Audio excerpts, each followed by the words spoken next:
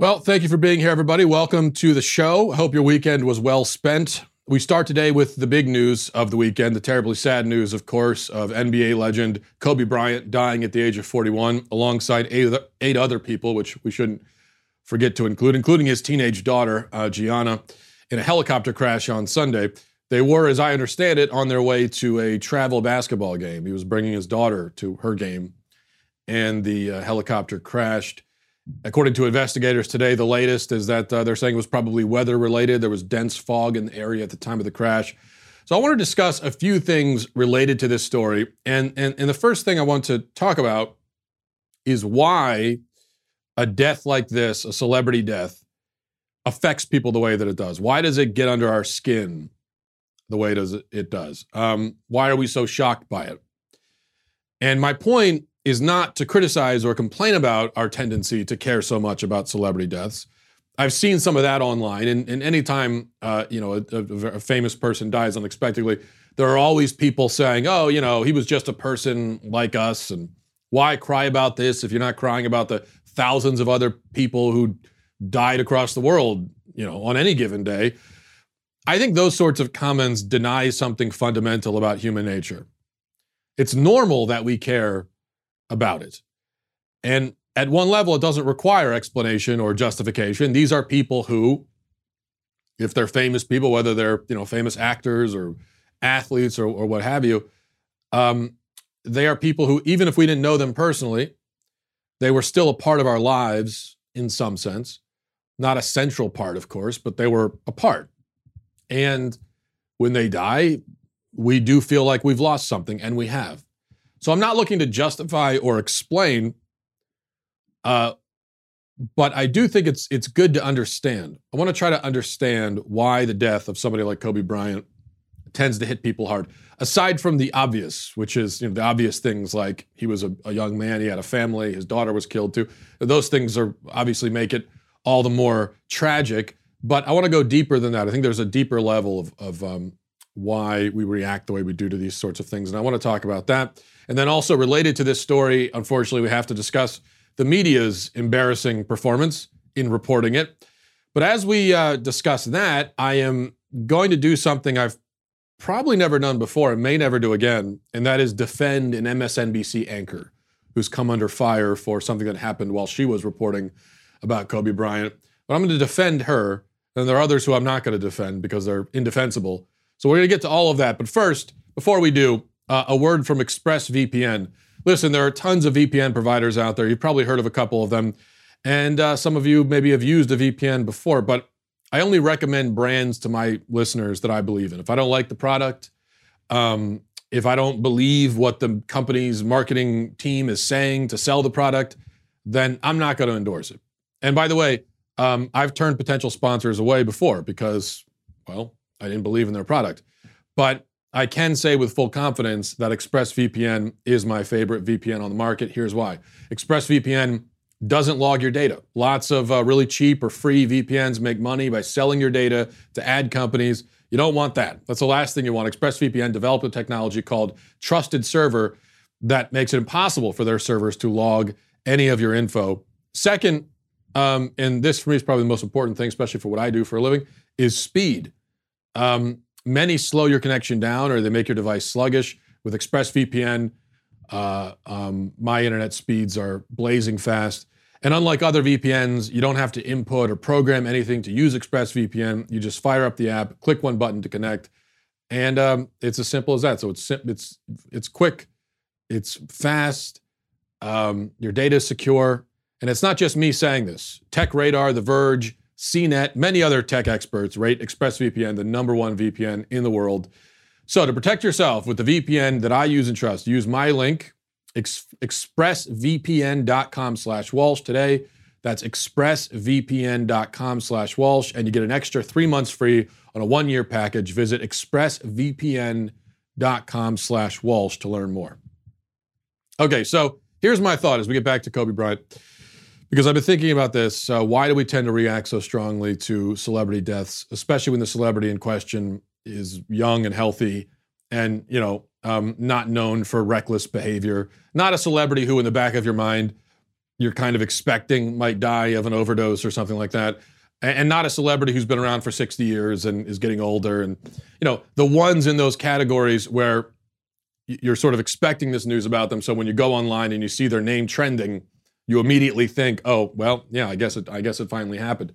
With, I think, Kobe Bryant, a lot of people had the same experience I did. I learned about it on social media. I saw his name trending on Twitter, and I thought, oh, I don't know, did he say something controversial or whatever? Then you click on it, and it's the last thing you expect to see is that he's dead. And that's what makes the reaction all the stronger. And a big part of the sadness is simply, as I said, that he was a young man, a father. His child died with him, which makes it just ghastly, or even ghastlier than it already would have been anyway. So that's part of it. But I think there's something deeper, which is this. We spend so much of our lives, hiding from the fact that we are mortal beings. And then something like this happens unexpectedly and forces us to acknowledge this reality, a terrible reality, that death is always with us, always walking alongside us. And at any moment, it can point its finger at you and say, now's your time. And it will happen. It absolutely will happen to you, to me, to all of us, no matter what. It's as simple as that. Now, we know this, of course. We all know it. Nobody is surprised to learn that human beings are mortal. I'm not saying that we're surprised in that sense. But in a way, we are surprised to learn it, I guess, because we spend so much time repressing that knowledge and keeping those thoughts at bay. And then when the reality of death hits us in the face from an unexpected direction, it's almost as if we have to relearn the fact that human beings are mortal. I remember talking to my wife about this yesterday when I got home. And she said, oh, did you hear about Kobe Bryant? And I said, yeah. And then I said, oh, it's crazy. Crazy. That was the first word I said.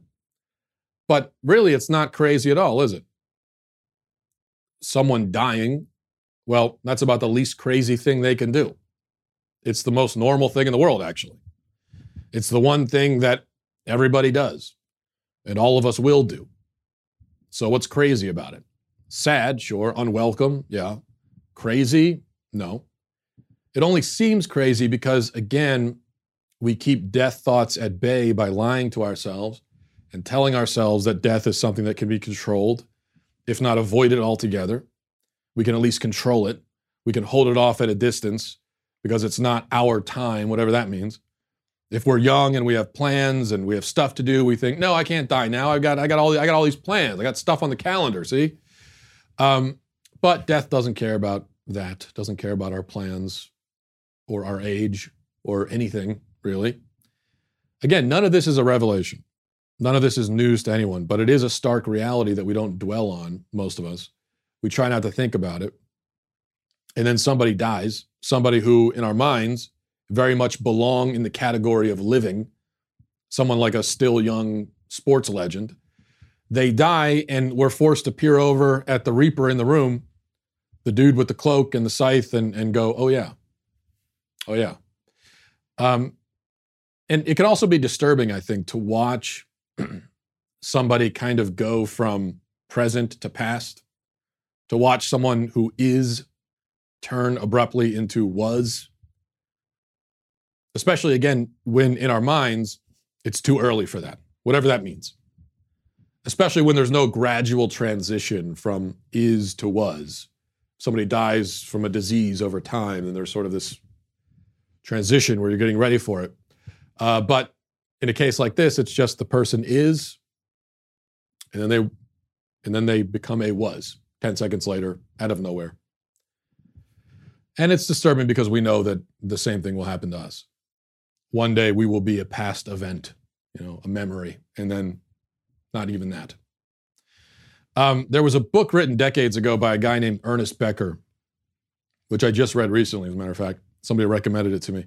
And the book is called Denial of Death. He was a psychoanalyst, and there's a lot in his theory that I don't agree with, and there's a lot in psychoanalysis that I find to be pseudoscientific, silliness, really. But the central thesis of his book, in my opinion, is compelling and persuasive. and it relates to what I'm saying now. He argued that our repressed anxiety about death is a driving factor in our lives and in a culture. And so much of human culture, in fact, according to him, is set up specifically to distract us from and to evade thoughts of death. So much of human culture, really, at the end of the day, is about managing terror. It's about managing our terror of death, even if it is a repressed or suppressed terror. I think there's a lot of truth to that. And by the way, interesting fact about Ernest Becker, he won the Pulitzer Prize for that book a few months after it was released, but he wasn't around to receive the award because he died shortly after finishing the book. So a morbid illustration of his point, I suppose. Okay, well, all of that is thoroughly depressing, but I was thinking about it and I wanted to share it. So there's that. More to discuss on this in just a moment, but first, a word from LifeLock. You know, we all spend a lot of time online and we put our information out there, all kinds of information about us. The scary thing is that this leaves us vulnerable, right, to identity theft, which is why in this day and age, if you don't have some kind of protection against identity theft, it's recklessness. It's crazy not to have protection. And that's why you need LifeLock. Every 2 seconds, there's a victim of identity theft, which means a criminal could be spending your money, applying for loans in your name, even damaging the credit that you've worked hard to build up over time. And checking bank statements and monitoring your credit yourself isn't going to be enough because you could still miss threats to your identity. Good thing there's LifeLock, identity theft protection. LifeLock uses proprietary technology to detect and alert you to a wide range of potential identity threats, like your social security number for sale on the dark web, stuff that you would never be able to find on your own unless you peruse the dark web, if you even know how to do that, which I don't. And if you do have an issue involving identity theft, one of LifeLock's identity restoration specialists will work to fix it. Of course, no one can prevent all identity theft or monitor all transactions at all businesses, but with LifeLock, you get identity theft protection to help protect your devices against cyber threats for up to 25% off your first year. Just go to lifelock.com/Walsh. That's lifelock.com/Walsh for 25% off. Again, that's lifelock.com/Walsh. Okay, well, the other inevitable thing about celebrity deaths is that people, especially people in the media, will try to capitalize on the tragedy by posting hot takes as soon as the death occurs because they're trying to get attention. And there was a lot of that happening yesterday, and I don't want to highlight most of it because they're doing it for attention, and if I give them attention, I'm doing exactly what they want. So I don't want to do that. But there is one especially notable example, I think. A Washington Post reporter, Felicia Sonmez, posted an article about Kobe Bryant's rape case. She posted this article. Now, it's not an article she wrote. It was the Daily Beast wrote it years ago. But what made this so callous and, calling it tacky would be way underselling it. She posted this article literally hours after he had died in a fiery wreck alongside his teenage daughter. I mean, just really didn't wait very long at all. Didn't even wait for the bodies to be pulled from the wreckage. And she's posting this article. And there was no tweet before this one expressing condolences or even reporting on the story. Instead, the very first thing she says about it, the very first reaction that she offers is calling attention to his rape case 15 years ago. And there was a lot of that, actually. And like I said, I'm not going to specifically call attention to most of it, but a lot of prominent people, especially prominent women on Twitter, immediately tweeting about Kobe's rape case, some actually calling him a rapist, despite the fact that he was never convicted of anything, by the way. Now, Felicia has been suspended by the Washington Post, not for the rape tweet, but for follow-up tweets where she posted screenshots of angry emails she had gotten with the full names of the people. And so that was a violation of company policy. And she was suspended for that. But she offered no apology in her follow-up tweets, and she made herself the victim. She said, oh, geez, look at all these mean things people are saying about me. As if she wasn't expecting that, right? As if that wasn't the entire point, was to garner this negative attention for herself, using the death of a person, of 9 people, as a way to do it. So that's all, I don't even want to get into it because this is the point. It's like not what we should be talking about right now. But all these people posting about Kobe Bryant's rape case, I do think it's relevant to note, as I said, that not only is this not the time, but by the way, he was never convicted of anything. So you're putting this out there right after he dies. He's not around to defend himself. And but who cares? There's no slander a dead man. This is just what we do now. But as I said, I do want to also defend at least one person in the media.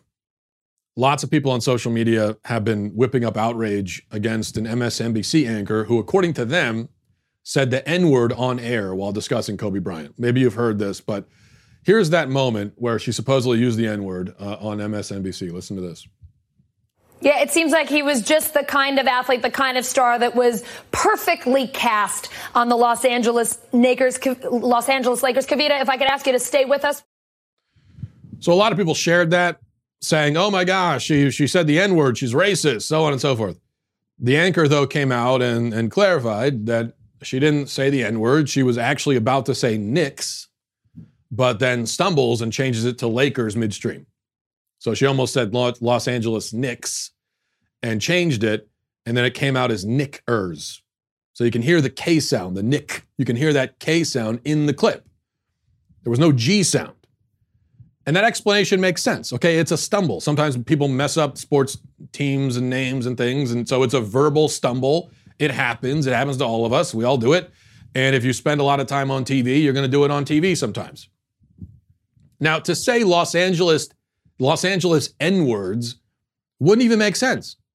I mean, even if she's a secret racist and she says the N-word all the time in her private life, which I doubt is the case, but my point is, even if it were, it wouldn't make any sense for her to say Los Angeles N-words. Certainly, to do it on purpose, I mean, is that the theory here, that she's some kind of racist and she thought that now would be a time to throw the N-word out there and ruin her career and her life in the process, really?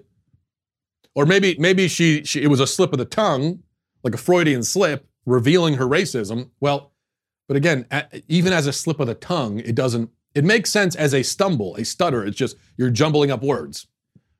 But as a slip of the tongue where she accidentally said a racial slur that she had in her head but didn't want to say out loud, it doesn't even make any sense. That theory makes no sense. That's not how the mind works. Yet this is what people do. It doesn't matter if it doesn't make sense. What we do now is we look for the most negative possible interpretation of everything. We are constantly searching for reasons to destroy anyone and everyone for anything. And so we extend no grace, no understanding at all, none. Okay, we dig for the absolute worst possible interpretation. Doesn't matter if it's plausible. Doesn't matter if it's likely. But if it's a possible interpretation, because it's possible that she really said the N-word because she's a racist and it just slipped out. It's not plausible. It's not very plausible. It's not likely. Doesn't make a lot of sense, but yeah, it's possible. So what people do is they say, well, it's possible, so let's just go with that. It's possible and it's negative and it would destroy her. I don't know her. I've got nothing against her personally, but let's just go with it because, hey, just going for the worst interpretation, the worst spin, trying to paint people in the worst light all the time. And it's evil, honestly. It's an evil thing. We act like evil people when we do that. Now, maybe you could say what I'm saying here is a little bit self-serving because people do this kind of thing to me and I get frustrated. And maybe there is an element of that, I admit. This is something people do to me where I'll say something and, maybe I didn't word it exactly right and it was a little bit clumsy. And maybe if you take this part out of context, you can kind of make it seem like something else. And people do that to me and yeah, it's frustrating because my point is always, do you really think that's what I meant to say? Do you really think that I meant to say that? No, you don't. It's just you can make it seem like I maybe meant to say that. And so even if you don't believe it, you're going with it. But anybody who speaks in public to any kind of audience in any forum will have to deal with this now, where people are casually sort of ripped to shreds, casually smeared and slandered on the flimsiest pretense. And why? For fun, I guess, mostly. Now, I've heard some conservatives who've said, well, she works for MSNBC, and they do this kind of thing to people all the time, so she deserves it. Really? She deserves to be dishonestly smeared and potentially have her career ruined because you don't like the media company she works for? I mean, how would you react to that if somebody used the same logic with Fox News? What if somebody who hates Fox News smeared somebody on Fox News dishonestly and said, well, it doesn't matter if it's true or not, they work for Fox, they deserve it? I mean, do you hear yourself? And don't you hate MSNBC precisely because of their propensity to be dishonest? Yet now you're advocating for dishonesty yourself. So you apparently have no problem with dishonesty. So then what's your problem with MSNBC? Is this really well, they started it. They started it. Yeah, I mean, I don't like being dishonest and smearing people, but they did it first. So what am I going to do? Have principles? What am I going to do? Have integrity? What am I going to be? A good person? Well, no, I can't be that. No, I'm a piece of garbage, just like them, but I'm a different kind of piece of garbage. So, I hate this so much. And especially when people try to justify it on ideological grounds, or they try to justify it as, I'm just fighting. You don't have the guts. You don't have the stomach to fight like I'm fighting. We got to fight them. You're not fighting. This is not, you retweet, you accusing someone of something that you know isn't true online. That's not you fight. What are you, you're a warrior now? No, you're just a small, pathetic little liar. And I don't know, you think you achieve some kind of victory by becoming that? I don't think so. It's all a bunch of nihilistic, Machiavellian, ends justify the means nonsense. And I wish we would stop. Especially when, look, if you're looking to criticize MSNBC, there are so many valid avenues of criticism. You could turn on MSNBC anytime and find completely legitimate, honest, righteous reasons to criticize. You don't need to latch on to something like this. All right, let's move on and over, unfortunately, to politics. Backing up, let's back up a moment. There's been a controversy, more controversy, this time because Joe Rogan endorsed Bernie Sanders. And didn't really endorse, it wasn't like an official endorsement. He said, Rogan said on his podcast a few days ago that he's probably going to vote for Bernie Sanders. And I think he was talking about in the primary, first of all. But you want to call that an endorsement. And then Sanders' campaign ran with it and acted like it was a full-throated endorsement. Why is this controversial? Well, and is it that Rogan's conservative listeners are up in arms?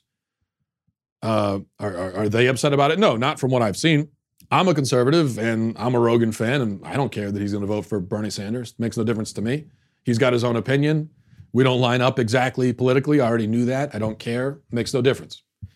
The controversy is from the left, from progressives, who say that Rogan, is a bigot and a bad guy, and thus now Bernie is tainted by the bigotry. Bernie is now a bigot due to his proximity to this other alleged bigot. Now, why is Rogan a bigot? Well, apparently he's told a bunch of mean jokes. He is a comedian.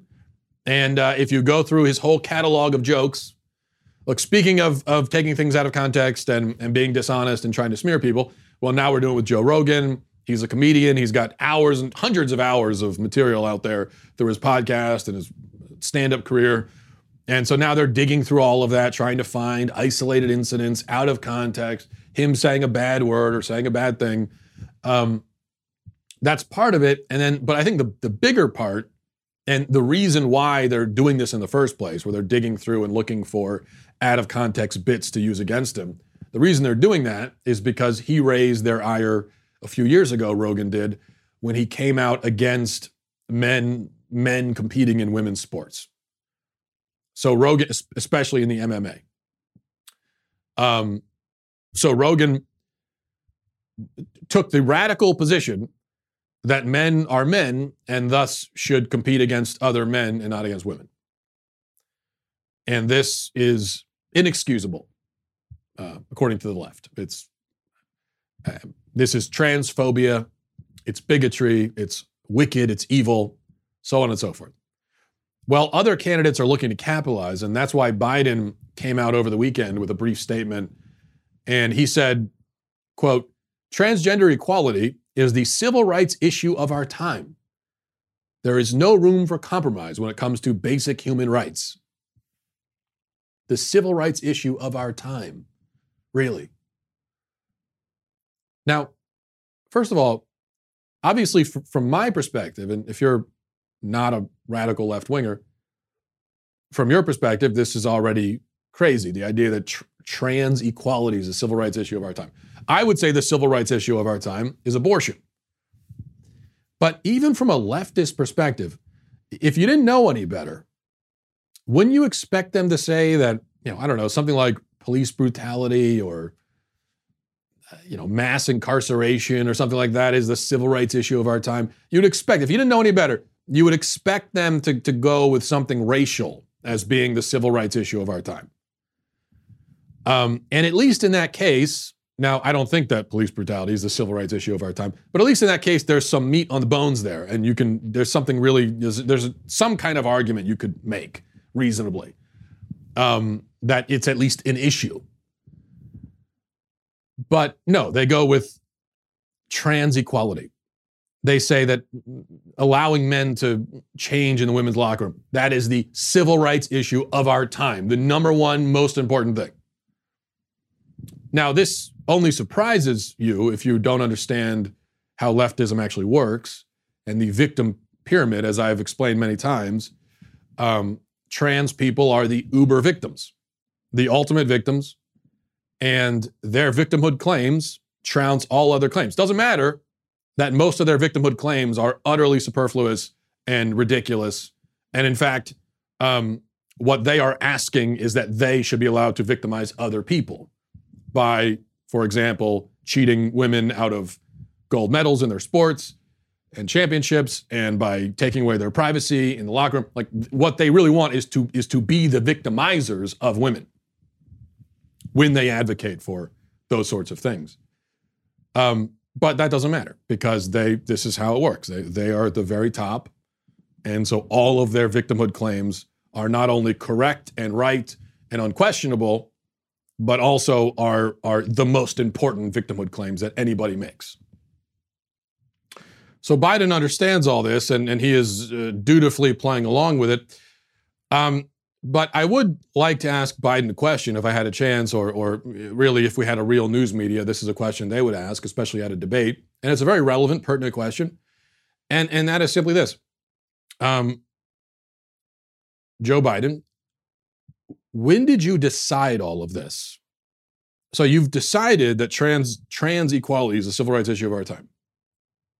And so thus you must have also decided that men can be women. If you haven't decided that, then it doesn't make any sense at all to say that this is a civil rights issue of our time. So you've decided that a dude with a penis and XY chromosomes can be a woman, and that he has a God-given right to go into a women's locker room. And if you don't allow him to, it becomes a civil rights issue of our time. When? When did you decide that? Because you're, almost 80 years old. So nearly 80 years on this earth. And you never mentioned this before like just 5 seconds ago. You spent well over the first 70 years of your life never mentioning any of this. Not once. I mean, go back to any other time. Go back to the early 2000s or even the mid 2010s. Certainly go back to the 90s, the 80s, the 70s. This guy's been in public life this whole time. You think you're going to find him saying anything about transgender equality? What if you asked him back in the early 2000s when he was at the very young age of, in 50 or something, or 60? If you had asked him, a person with a penis, can that be a woman? Or if you'd asked him, can men get pregnant? What do you think he would have said? Did he believe this whole time that actually men can get pregnant? And never said anything? Or probably not. So he had some sort of, not just him, but Elizabeth Warren, Bernie Sanders, all these people. At some point, very late in life, he had this transformation, this conversion experience, where he realized somehow that, oh, you know what, actually. So what, can you explain it? I think it's a very valid question, isn't it? I just want to know what happened. Was there some sort of scientific breakthrough that I'd never heard about? Did you have a vision? Did you have a dream?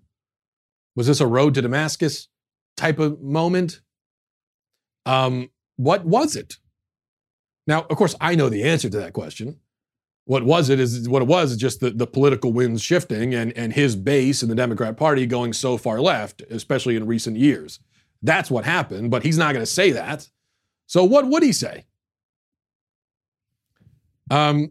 It was somewhat easy for guys like Obama, who we often forget, was elected in 2008 as an opponent of same-sex marriage. And then in 2012, for the re-election, magically he was a proponent of it. But when he was asked to explain that, and it was pretty easy for him to say, oh, I've evolved on the issue and I've realized the blah, blah, blah. It would be a little bit more difficult and awkward to say that you evolved on the issue of whether or not women can have penises. But because what could possibly justify that evolution? And the thing is, the media knows that it would be very embarrassing for Democrats to have to try to justify and explain this nonsense, and so they're never asked to. And as I often say, this goes to show that media bias and fake news and all that, it's usually about what isn't said, the questions that aren't asked, the stories that aren't covered, the angles that are not explored. It's usually not about what is being covered and what is being said. Sometimes it's that. And it's not usually that they're making up stories that didn't happen, although sometimes they do that too. But mostly it's just about what they ignore. And this is a great example of that, where they have, I think, silently conspired. It's a sort of silent understanding they all have in left-wing media. We are not going to ask these people this question. Yeah, we'll ask them very, very broad, give them an opportunity for platitudes where we just say, oh, how do you feel about this? We give them a chance to talk about the need to be accepting of transgender people, but we're not going to dig down into that even 1 inch deeper and ask them something like, when and why did you decide? When and how did you change your mind? Yeah, we asked them that about same-sex marriage, and we would still ask them that now because we know that they have a relatively non-embarrassing answer ready for it. But they couldn't possibly have a non-embarrassing answer for this because it's crazy, and so we're just not going to ask. All right, let's see. Before we get to emails, I did want to mention the Grammys last night. I don't know who was nominated. I don't know who won most of the awards. Doesn't matter. But there was one little thing that I want to highlight just because it shows you the state of the music industry. The great John Prine won a Lifetime Achievement Award. If you don't know who John Prine is, what are you doing with your life? But do yourself a favor and look him up on iTunes. I only say I meet people. When I get to talk about music with people, I often meet people who've never heard of this guy. Somehow. He's a musical legend. Okay. So look him up on YouTube or something and do yourself a favor. Anyway, he won Lifetime Achievement Award. Well-deserved. And he is one of our great living artists. And then Bonnie Raitt, speaking of great living artists, got up to perform a rendition of one of Prime's songs, one of his best songs, Angel from Montgomery. Angel from Montgomery, by the way, is one of the best American songs of the last 100 years. It's a beautiful, sad, simple yet poetic song. And here's Rate singing that song at the Grammys last night. I am an old woman named after my mother. My old man is another. Child is grown old. Dreams were lightning. Thunder was desire. This old house would have burnt down a long time ago. Okay, gorgeous rendition, which is what you would expect from Bonnie Raitt, who's a brilliant singer and has been for a long time. I think I looked it up, she's like in her 70s now, believe it or not. But here's the problem. They gave her 75 seconds, less. They gave her less than 75 seconds to sing that song. It's like a 4-minute song. Everybody would benefit from hearing the whole song. Beautiful song. They give her 75 seconds. And then they usher her off the stage. And partly because they had to free up 6 minutes for Ariana Grande, she of donut licking fame, to perform in her underwear. And here's what that looked like. Think we tether, be my new addiction. Whoever said mine can't solve your problems must not have had enough money to solve them. They say which one I said. Happiness is the same price as red bottoms, yeah. It's beaming, my skin is gleaming. The way it shine, I know you've seen it. I bought a crib just for the closet, both his and hers. I want it, I got it. So there you go. I just want to highlight that because what a startling contrast you see. On one hand, you have soulful, meaningful, real, authentic music. And then on the other hand, you have an idiot rolling around in her underwear. But, of course, the idiot gets all the time. She gets 6 whole minutes to go on with her pretty average. I'm not going to claim that she's a bad singer, okay? She's better than me, Ariana Grande, but she's not great. There's nothing spectacular about her voice.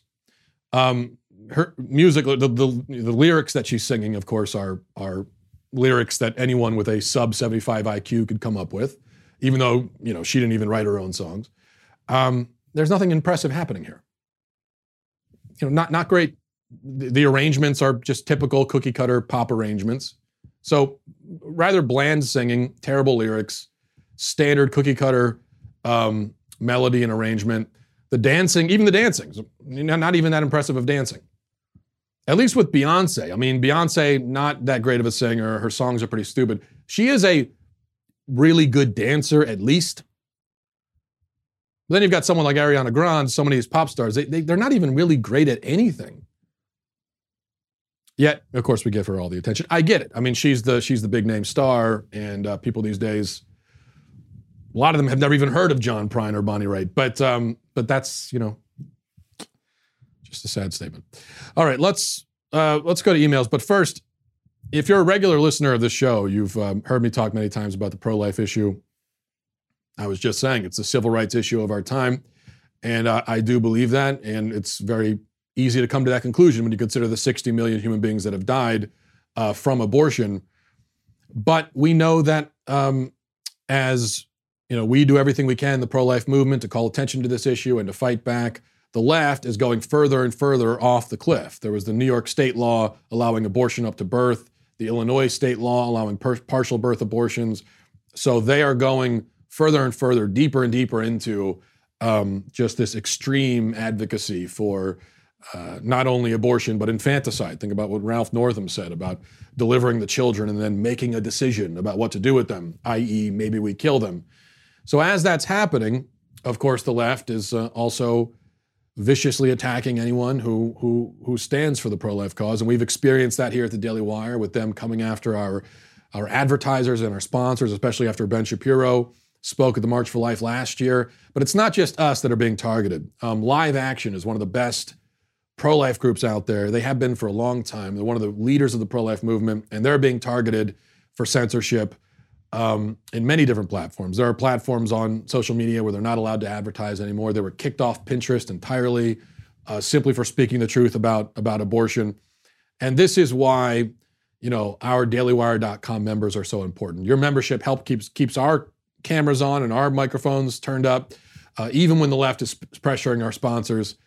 But you can also be a big help, not just to us, but to Live Action as well. And that's why from now until January 31st, a portion of any dailywire.com membership will be donated to Live Action with the promo code LiveAction to support awareness and education around the world on this issue. So join dailywire.com and make your pro-life voice heard.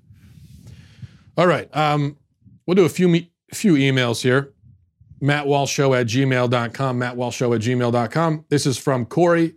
Says, Mr. Walsh, I'm an admirer of personality assessments as a tool to better know oneself, one's own motivations, and for interpreting the actions of other people significant to you. I'm a proponent of the Enneagram personality test over Myers-Briggs, but both can be useful for people. If you end up curious, I'm fairly positive you are an Enneagram 1, parentheses, the reformer, and you're an ISTJ. I'm grateful for the show. Okay, I talked briefly about personality tests last week on the show, and I said I don't believe in them. And ever since then, I've been getting tons of emails from people, not only defending personality tests, but telling me what my personality is according to personality tests, because I guess they've taken it for me. But I want to just show, because this is just a great example. So Corey says that he believes in the personality tests, and he says that I'm an Enneagram 1. And he gave me a link which describes my personality. And I want to show you. This is why it's so bogus, okay? And so here I am at the Enneagram Institute describing what apparently is my personality. And here's what it says. The reformer, type 1. The rational, idealistic type. Principled, purposeful, self-controlled, perfectionist. Type 1 in brief. Ones are conscientious and ethical, with a strong sense of right and wrong. They are teachers, crusaders, advocates for change, always striving to improve things, but afraid of making a mistake. Well-organized, orderly, fastidious. They try to maintain high standards, but can slip into being critical and perfectionist. They typically have problems with resentment and impatience. At their best, they are wise, discerning, realistic, and noble. They can be morally heroic. Okay, now, idealistic and rational. You got the best of both worlds. Now, does this describe me? Well, of course. I am a hero. I mean, obviously this describes me. I totally see myself in this. Maybe the stuff about being organized, I can't quite claim that for myself. Even right now in this very room, well, you can see my bookshelf. Look at my bookshelf. Does that look like the bookshelf of an organized person? But this is my point. I mean, it's obviously, I would love to see myself in this. It's nothing but a glowingly positive review of my personality. And then the only negatives it throws in there are the kinds of negatives you would say in a job interview if you're asked, what are your weaknesses? And so, the negative is I'm a little too critical and perfectionist, and I can be impatient. It's like, okay, I mean, I'm fine with admitting that about myself. And it's true, actually. But here's the problem. This applies to almost everybody, okay? Almost everyone is impatient. Almost everyone can tend to be critical. Almost everybody is a perfectionist in some areas of life. And then the rest of it is just a bunch of compliments that, yes, I would love to believe that. I would love for. So this isn't so much describing me. It's more like this is what I wish I was, but I don't know if I actually am. And I'm sure if I looked at every type 2s and type 3s and 4s and 5s, it would be very similar. Like mostly a bunch of really good stuff that I would love if it described me, with a few token negatives thrown in there. But that's why people believe in personality tests, because they see it, they're flattered by it, and they see themselves, quote unquote, because it's exactly what they want to believe about themselves. Now, if a personality test had any hope of being really valid, there would have to be personality types that are pretty much 100% negative. Like there would have to be some personality tests that are the reverse of this, where there are a few minor positives, but most of it is really negative. There would have to be personality tests where the result comes back and says, you're a boring, uninteresting person, you have no original ideas, you're a follower, you're weak, you're a coward, and nobody likes you. Because there are people like that in the world. Who knows? Maybe you're looking at one of them. I mean, but I would never think that about myself. I couldn't possibly think that. You could never see yourself that way. But we've all met people who seem to have almost no redeeming personality traits at all. We've all met just miserable. There should be a personality type that says, you are a miserable a-hole. End of discussion. That's what you are. Because those people exist. Yet they don't exist on personality tests because nobody wants to be that. If a miserable a-hole took a personality test and it came back as a miserable a-hole, because they are miserable a-holes, they would conclude that, oh, this thing is broken. That thing doesn't work. That's not me. No, show me a personality type. This is what I want. Are there any personality tests where it could come back with a bunch of positive, glowing things like this, but it's also possible that there are personality types that you could be diagnosed with that are really negative? Show me that personality test.